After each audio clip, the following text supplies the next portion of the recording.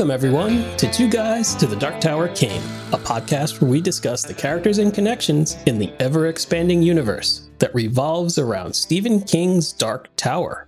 I'm Jay Russo. And I'm Sean McCurr. You can email us at twoguysdarktower@gmail.com.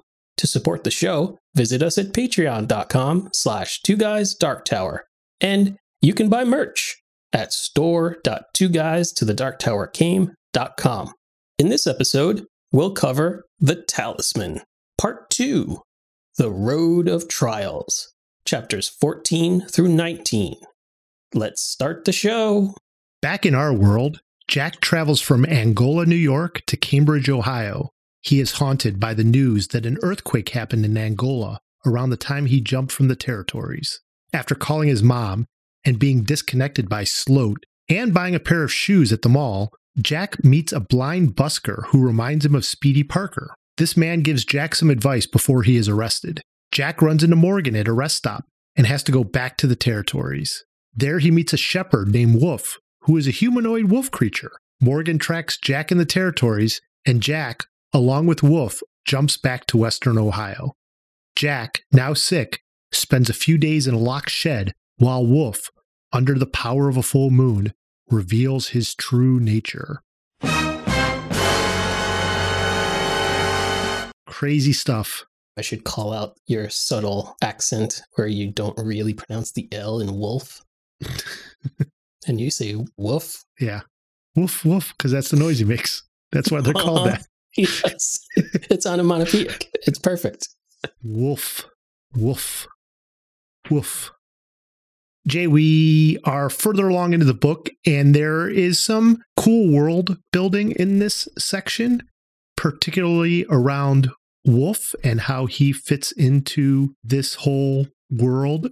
Yeah, he seems to be some sort of werewolf. In fact, that's exactly what we find out that he is. Yeah, and his powers are different, though, in our world versus the territories. Like, he's more powerful in our world. He's much more the werewolf creature who can't control his emotions and, rending garments and attacking creatures. Whereas in the territories, that seems to be a lessened effect. It's obviously something he has to be concerned about and keep away from the sheeps that he's normally a shepherd for, but it's not as intense as it is when he comes into our world. And as Jack is going back and forth, he's discovering more things about the territories. And I thought that this was a nice little piece around Wolf. It's also the first character that Jack encounters in the territories who he befriends, who can share information. Wolf isn't the most talkative or intellectual character. He's not like a walking encyclopedia so that he can just info dump on Jack about the territories are such and such, right? But he can, just through his actions and the things that he shows are important or scary or fun, Jack learns so much about this world, and therefore we do too. And a lot of it's pretty cool. Just the fact that there are werewolves, pretty neat. Yes. It helps that Wolf himself knew Jack's father. Yeah. So they have this instant connection or rapport because Wolf liked Phil and had a connection with him, and is obviously saddened when he finds out that Phil has died.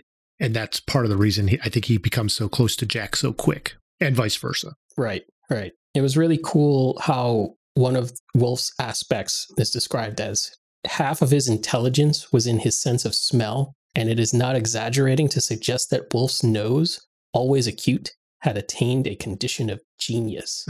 And this was at a moment when he was starting to transform more and more closely to the full wolf mode that he attains at the full moon. So this idea of intelligence being attached to a sense of smell and the level of genius is a wonderful way to describe this. I don't think I've ever encountered anybody talking about genius in the same breath as how well you can smell things. Right. But it must be true for people too, people who are trained, sommeliers or chefs or anybody who works in perfumes. They probably have so finely tuned their sense of smell that they are, smell geniuses.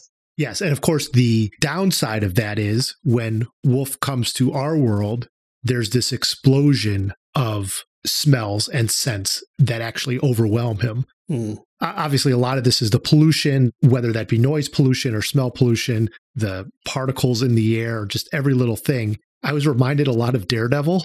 Like that's one of the ways that, you can overwhelm Daredevil, right? Is having lots of different sounds, because then all of a sudden his radar sense is thrown off and he's too much. But like you would say, Daredevil's a genius when it comes to his other senses, right? Mm-hmm.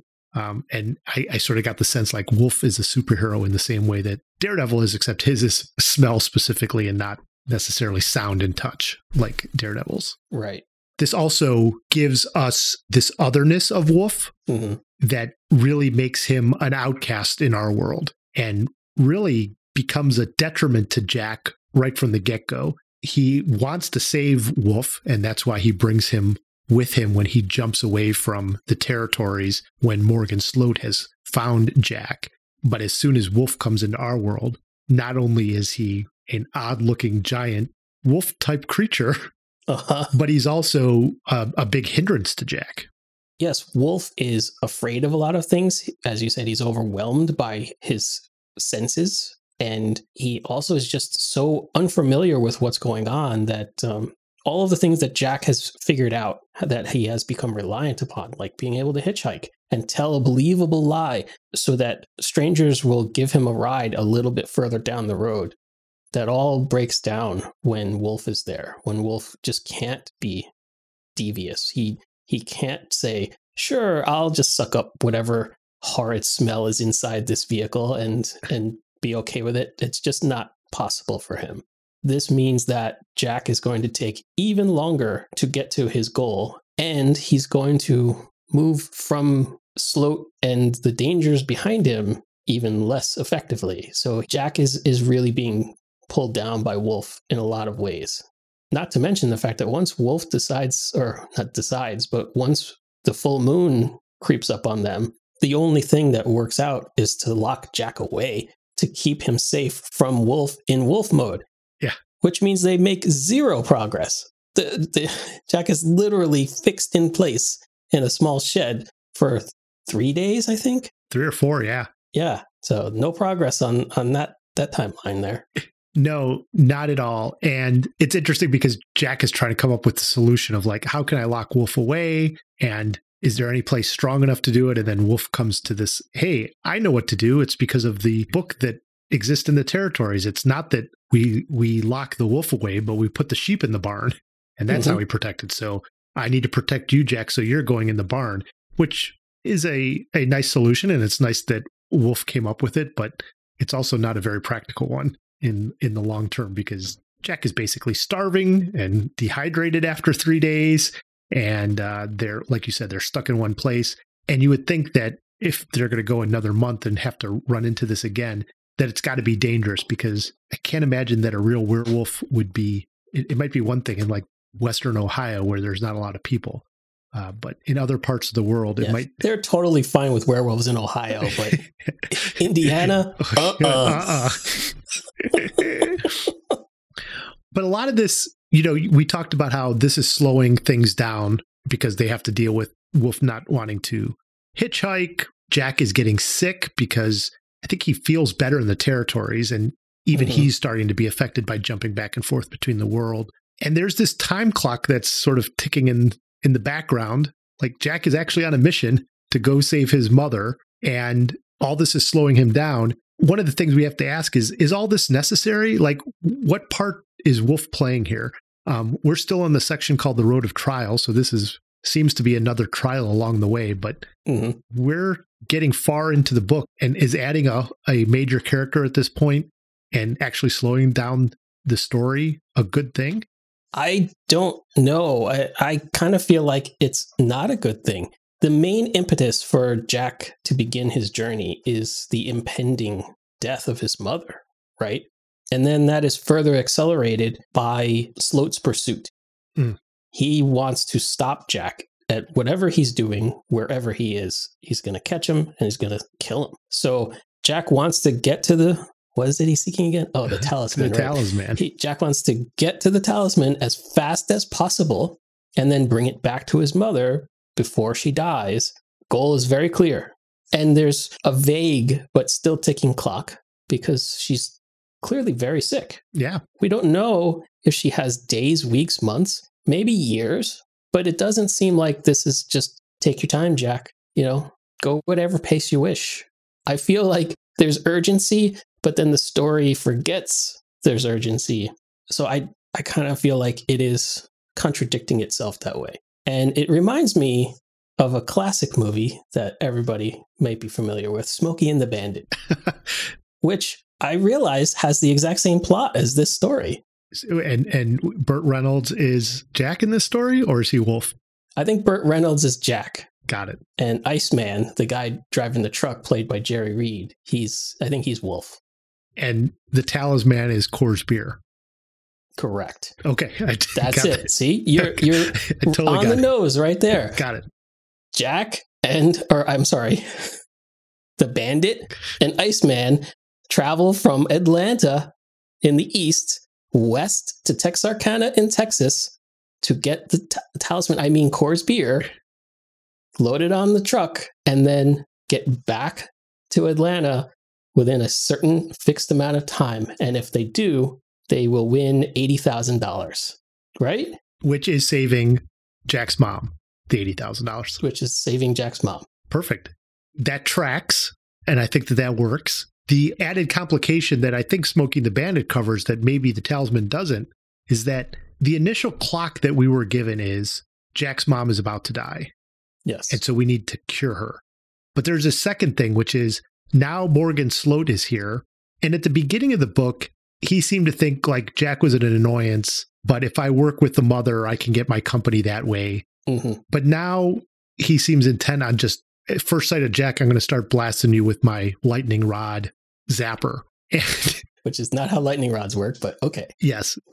But it seems like Jack's main concern now is not the clock of his mother dying, but not getting killed by Morgan. Mm-hmm. That seems more urgent at this point because he's not going to be able to do anything about his mom if he gets killed first. True. And that's why it seems a little odd that we've got these sort of dual clocks, this added complication of Morgan, and this whole side. Is it a side story with Wolf? It sort of seems like maybe it is. Yeah. And I really don't want to spend too much more time on criticisms of this book, but I think that there's a valid point to be made here that this book was definitely written as a young adult book. It clearly falls into the YA category. But I think part of the issue I'm having now is that it's too much Y and not quite enough A. I don't know if you agree, but one thing that I thought is important to cover here is that I really like the character of Wolf. He might be the best part of the book. He's an awesome character. I love spending time with him on these pages, but he feels really derivative of Tom Cullen from The Stand. They are both big, strong men. They're kind and loyal to an extreme, and they're both even connected to the moon. Moon. Exactly. That spells wolf. Moon. That spells wolf. Right. And the YA nature of this book leans too far into the Y, not far enough into the A. And surprisingly, like Eyes of the Dragon, which was also a King YA book, in my opinion, did not suffer from this at all. I think it threaded that needle just right. And I think this is why I'm struggling with the book overall. Everything feels like King did it before, but better. Wolf is a watered-down Tom Cullen, as I just said. Although Wolf is a werewolf, which is really cool.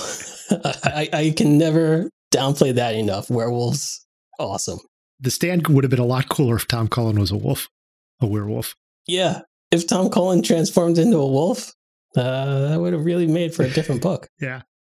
Speedy Parker is, I think, kind of a simplified Dick Halloran. I loved the character of Dick Halloran in The Shining. Speedy Parker, so far at least, he's no Dick Halloran. Morgan is an inept and less scary version of Flag, in my opinion. Or he's the Flag from the TV show, who was inept and less scary than the Flag of the book. Yes. At least he doesn't walk around telling people to stop breathing. Doing his little dance on the balcony. Uh-huh. I've already thought, in the last 2 seconds, I've already thought too much about the Stand TV show. Please tell me there's more that you've got about the Talisman instead. And of course, we've just been talking about the ticking clock, but it doesn't feel like that clock is really forcing the pace of the story. And I kind of feel like I am personally applying more urgency to the plot than the characters in the story are. Yeah. I feel like, Jack is in real danger, or Jack is overcoming a true problem or challenge, but I don't feel like he's never thinking about, I have to keep moving. I have to move fast. I have to get going. It's more of, oh, look, this is where I am now. Yeah. And that's where I think the book is losing me a little bit. Yeah. So I agree with just about everything you said there. And was this book specifically marketed or thought of as a YA book? I guess that's the one thing I'm not positive on. Because I know the Eyes of the Dragon was. I mean, he dedicated it to his daughter. I'm not disagreeing with you, and I don't know. I guess I don't know if this was in fact supposed to be a YA book. I don't know for sure. Listeners, if you have information on this, write in at twoguysdarktower@gmail.com and share your thoughts. Yeah, because it definitely seems like it. You're right. And part of that is just, this is so much different from the other King books because it is a very, like you said, simplified derivative of a quest story. Mm-hmm. And it might be similar to Huck Finn in that way, where Tom Sawyer is definitely a kid's book, but Huck Finn is a little bit closer to an adult book, but still is somewhat of a YA book. So yeah, I agree with it. And I do think that that's part of the reason that we're both struggling with it, is everything that you just said. Mm. In this section, we're introduced to that busker outside of the mall who Jack is convinced is Speedy. And I wasn't exactly quite sure what the point of this was, because again, it's the same problem we had with Speedy earlier, right? Which is he's not specifically stating what Jack needs to do. He's hinting at the fact that Jack might be able to transfer between the worlds without his magic juice. Mm-hmm. Because that's a big concern for Jack at this point, that I'm running out of juice. Am I going to be able to do it? Hey, some guys got the juice, some guys don't got the juice. Jack doesn't have the juice. But this whole piece just sort of doesn't seem to work again. Like, Speedy's interesting, but not that interesting. And again, King is sort of dwelling on this magical Negro trope of an older black man who's giving advice to a young child. And I just don't know if it's working as well and if it's helping the story at all.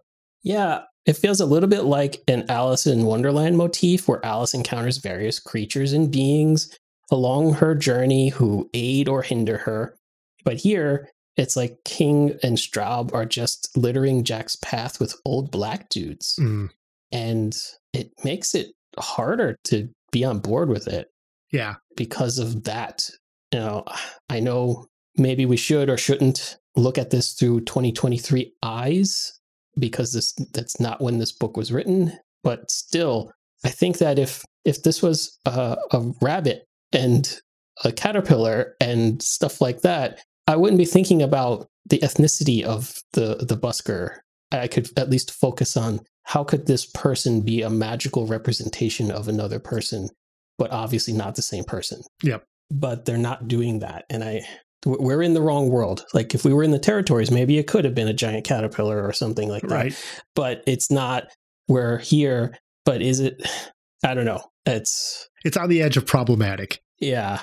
Or maybe all the way past the edge. But especially if you consider Wolf, as we talked a little bit about earlier, as sort of this other, right? Mm-hmm. I mean, I don't think it's too far of a stretch to say Wolf plays the part of Jim in Huck Finn, right? Right. In Huck Finn, it's an African-American ex-slave who makes Huck's travels that much harder, right? He has to hide him throughout and can't be seen with him, and has a lot more explaining to do when they're together in each other's presence. Exact same way Wolf is, right? Yeah. He has a hard time explaining Wolf. Wolf's wearing overalls, much like I think Jim is presented in Huck Finn. And he's very much the other, where people are immediately looking at him and saying, he's different, he's odd, he's strange. Why is this young white boy traveling with him? And so, it does seem like it's right on the edge of problematic, if not over the edge. I still am hanging on hope for this book, though. I am too. I'm not totally checked out. I am enjoying enough parts and pieces that I think I hope I have faith that they will click together in a satisfying way as we turn a corner, and suddenly this book will just snap into shape, and I will regret all of the complaining I've done thus far. This will be the the King book that has a bad beginning and premise, but then ends up with a good, solid conclusion, as That's opposed to the other way around. Straub influence, perhaps. Perhaps. He screws up the beginnings. All right, well, let's talk about some Dark Tower thinnies in this section.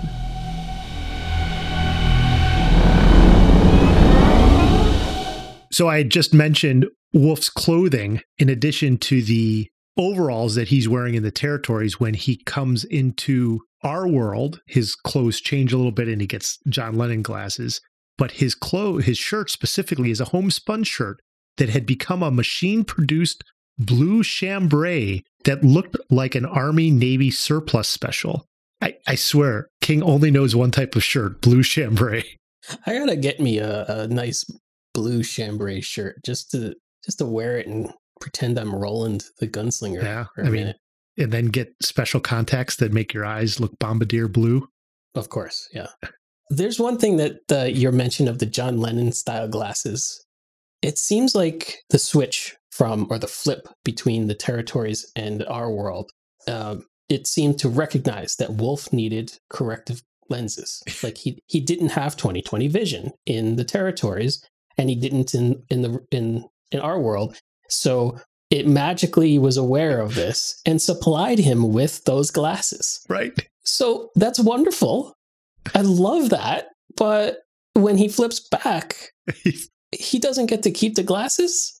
Come on, yeah. So, like, for the first time in his life, he gets to see clearly, and then you're like, "Nah, you were ignorant up to this point. Yeah. You didn't know any better, but now we're going to take that away." Yeah, that's gonna be also rough. Yeah, that's another thing that Wolf say. rough. And also, if the territory flip magically gives you things you need, why doesn't it reset Jack's clothing to like non-busted up shoes? Yeah. And like clean clothes, and maybe a satchel full of sandwiches. It's magic. It could do anything. Yeah, the good point. Maybe all those will be answered in Black House. Yes. We'll have to read the sequel, find out. I only had one thinny, and it is the scene when Morgan Sloat is using his magic charm, which is sometimes called the lightning rod, I think, to force his way to flip into the territories. And the description, I would say, is a pretty spot-on description of what a thinny is. That something was happening to the air. A patch of it about 3 feet off the ground was ripping and blistering, seeming to twist and pull at itself. Jack could see the western road through this patch of air, but the road seemed blurry and shimmery, as if seen through the heated, rippling air over an incinerator. Yeah. Yep. He's creating a thinny by force so that he can walk through it to another world.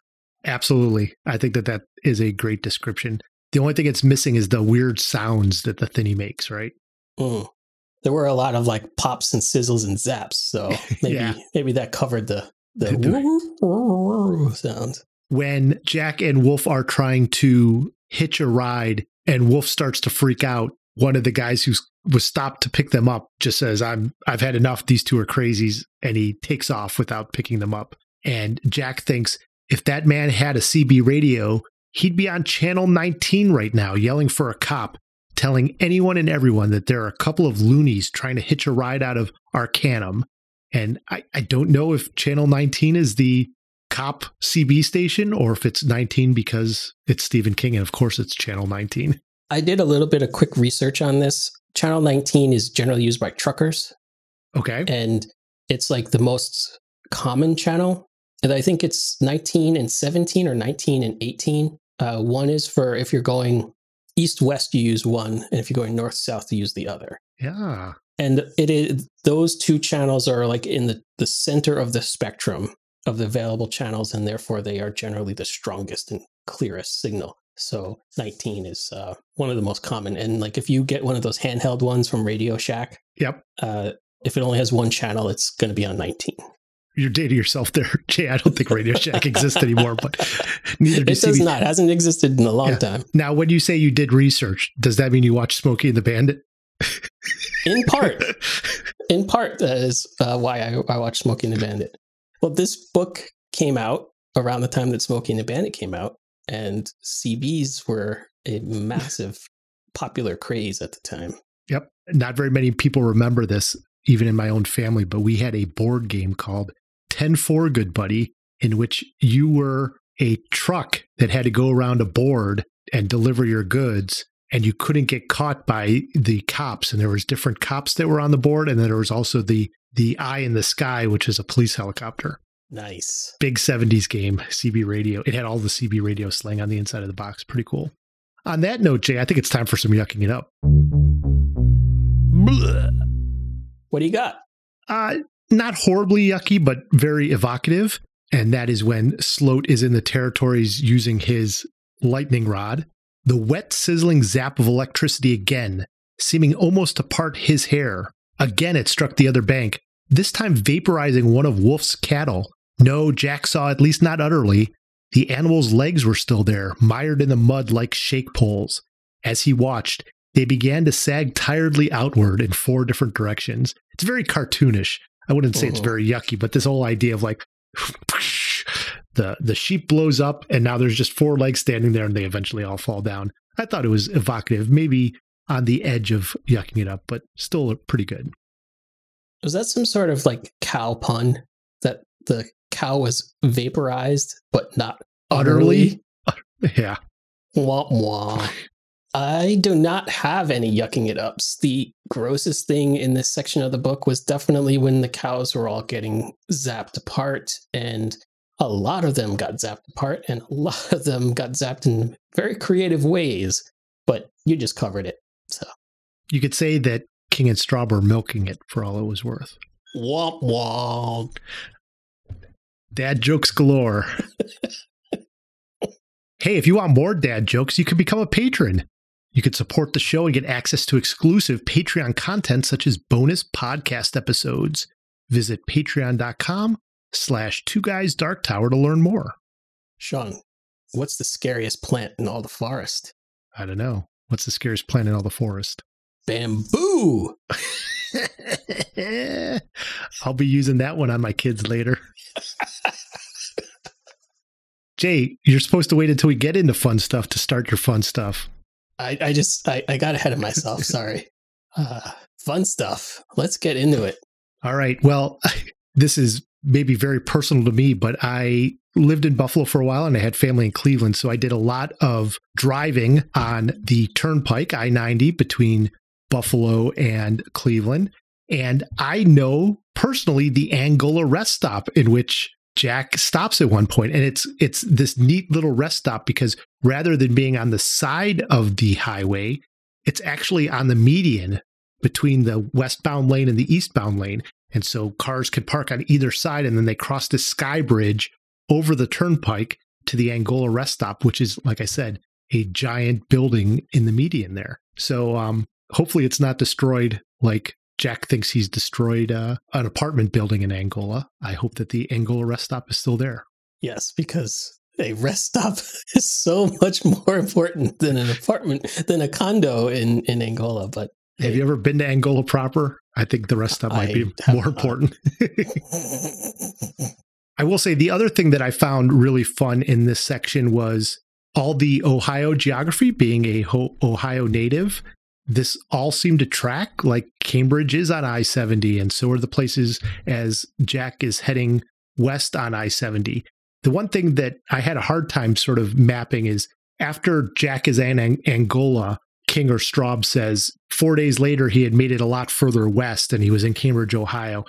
And in actuality, it's not that much further west. It's a whole hell of a lot south. And I was trying to map exactly how Jack was getting around. He wants to get to Illinois because that's where his friend lives. And I think he's thinking 70 is the most direct route, but he must have spent a lot of time going south because Angola to Cambridge is almost a direct southern piece. And he probably should have gone diagonal on 71, but now I'm getting way into the weeds here. But all the towns that he mentioned are real ones and exist where they said they exist. So I was impressed by that. Strawber King had ran McNally out. Sure. And they clearly made up a few towns and probably will make up a few more along the way to just avoid too much verisimilitude, but for these, I guess, major waypoints, it makes sense to give Jack, a realistic path. Yeah. What do you got for fun stuff? I like this line about Wolf's sense of smell again. It's the room was small, dim, and dank. The smells in here were terrible. A poet, smelling what Wolf was smelling at that moment, might have called it the stink of sour dreams. Wolf was no poet. I love the stink of sour dreams, and I love that Wolf would have thought that with his genius sense of smell. Yes. But never articulate that way.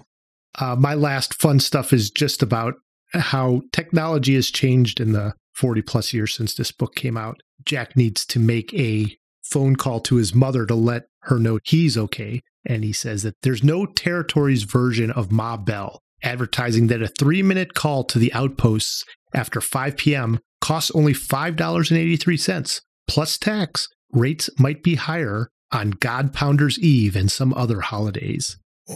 And just put me back when I had to make long distance phone call, and it became a major source of your budget to figure out, how am I going to make this phone call to my girlfriend who's outside of my area code? And it did cost like $6 for 3 minutes a time. Like, it was expensive back then. Yeah. Now we don't think anything of it. Yeah. You had to do the tricks like, I will call and let it ring twice and then hang up, and you'll know it was me, so that you never get charged for any of it. Right. Or I remember calling my mom to come pick me up at work, and I'd make a collect call. It would be automated. You say, Sean, come pick me up at work. And she wouldn't accept the collect call, but she knew what message I was trying to get across. Uh-huh. Yep. All right. I think it's time for some other worlds than these, Jay.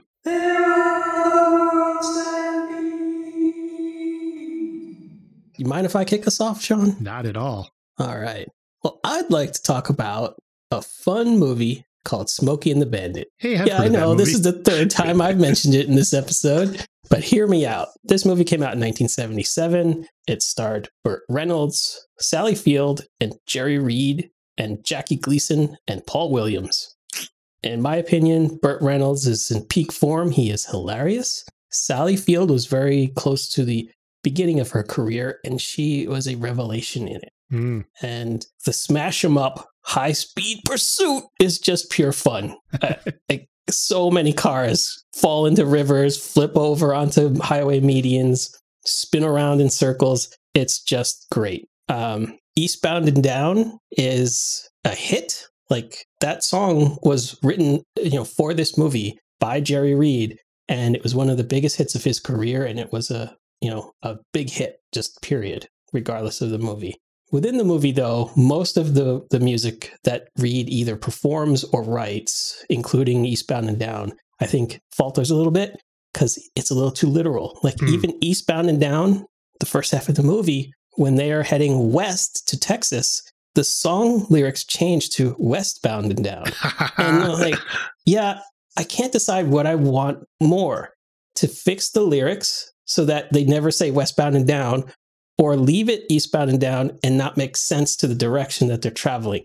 I guess they chose the first option and not the second. But anyway, it's a really fun movie. It holds up to this day. So I would say, if you haven't seen Smokey and the Bandit, give it a shot.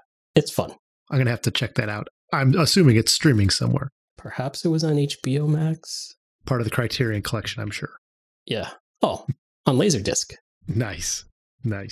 I want to make another quick side mention, unrelated to Smokey and the Bandit, but sort of a sub Other Worlds Than These. I have been listening to a podcast called Unspooled for many years now, and I really enjoy it. I just wanted to shout that out. It's hosted by Paul Scheer. He's an actor and comedian that many of our listeners, and Sean, you likely know. He was the creator and star of NTSF SDSUV, which was a parody of all of the CSI type shows. Yep. And this podcast is co-hosted with Amy Nicholson. So Paul is an actor and he has a lot of inside info, and Amy Nicholson is a movie critic. So the two of them get together and make an episode about a different movie every week. They first started out doing the AFI Top 100. And then they said, okay, well, now what are all the movies that are so good we would launch them into space so that aliens would understand the human condition. Then they started a different list and a different list. And so now it's like years and years in, and everything they talk about is like a really good movie, and they take deep dives. The most recent episode I listened to was they went back to talk about In Bruges with Colin Farrell and Brendan Gleeson. And that is a wonderful, wonderful movie. And they take a nice dive into that in their analysis. So I also highly recommend the Unspooled podcast. Very nice. And obviously, if you haven't seen In Bruges, go see it. It's fantastic. Yeah. I am going to recommend Beef, which is a Netflix series that premiered in the last few months, starring Ali Wong and Steven Yeun, who are two people who get into a road rage incident. And things start to escalate, both between the two of them, as neither one of them will back down on saying that they were in the wrong when it comes to the road rage, and it escalates into their personal lives. And because of their personal lives, because of the things that have happened in their past and in their current life, that is sort of exacerbating the tension that lives within them both at the same time. And it starts out in one way and really goes in a lot of different directions and gets sort of weird and surreal by the end of it. It's 10 episodes. They're each about 30 minutes long. I haven't seen Ali Wong in a lot of stuff. I know my wife has. I really like her stand-up. Okay, yeah. She's fantastic. Steven Yeun, I know from The Walking Dead, and he was in a movie I watched recently. Nope. He was in Nope, and he was also in that Haruki Murakami movie that you and I talked about. Oh, with the farmers? Burning, it was called. Not the farmers. No. But I think he was in a movie about farmers. Yes. That one, in fact, I think he got nominated for an award for that, the one you're talking about. Anyhow, he's fantastic. They're both fantastic. The side characters are good. The writing's good. It's not perfect, but it's pretty close, and one of the better shows I've seen recently. So that's Beef on Netflix. So that's all for this episode of Two Guys to the Dark Tower Came. Thanks, Jay. Thank you. Links to all of our social media are available in the show notes. Check out our merch at store.twoguystothedarktowercame.com. If you like the show, please rate us on Apple Podcasts. To support the show, visit patreon.com/twoguysdarktower. Next episode, join us as we cover the Talisman, Part 3, A Collision of Worlds, chapters 20 through 26. For Jay Russo, I'm Sean McCurr. Thanks for listening.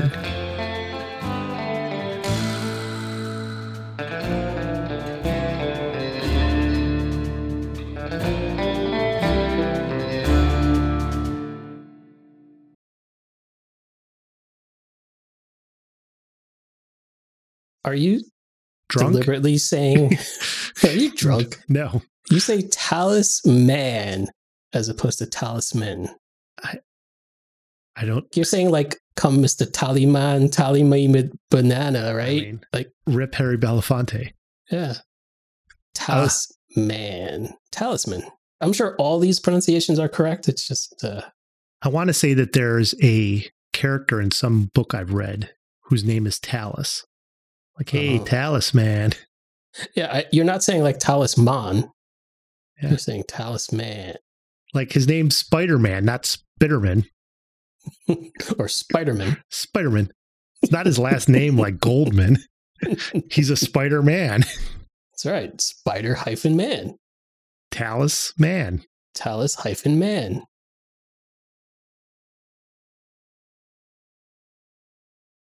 Let's not get off on a Gina Davis tangent. We'll be here all night. What was the Gina Davis movie where she was like a pirate? It almost ended her career. Yeah. Her husband directed it. And I literally just saw it. I want to say Swashbuckle Island, but that's not it. Gina Davis pirate. Cutthroat Island. I was close. That's it. Cutthroat Island. Wasn't too far off, was I? You said Swashbuckle Island. That's pretty close. Cutthroat Island as a swashbuckling adventure starring Gina Davis. I mean, there you go. Yeah. Swashbuckling. It's in there. Can't swash a buckle, and you can't buckle a swash. You can try.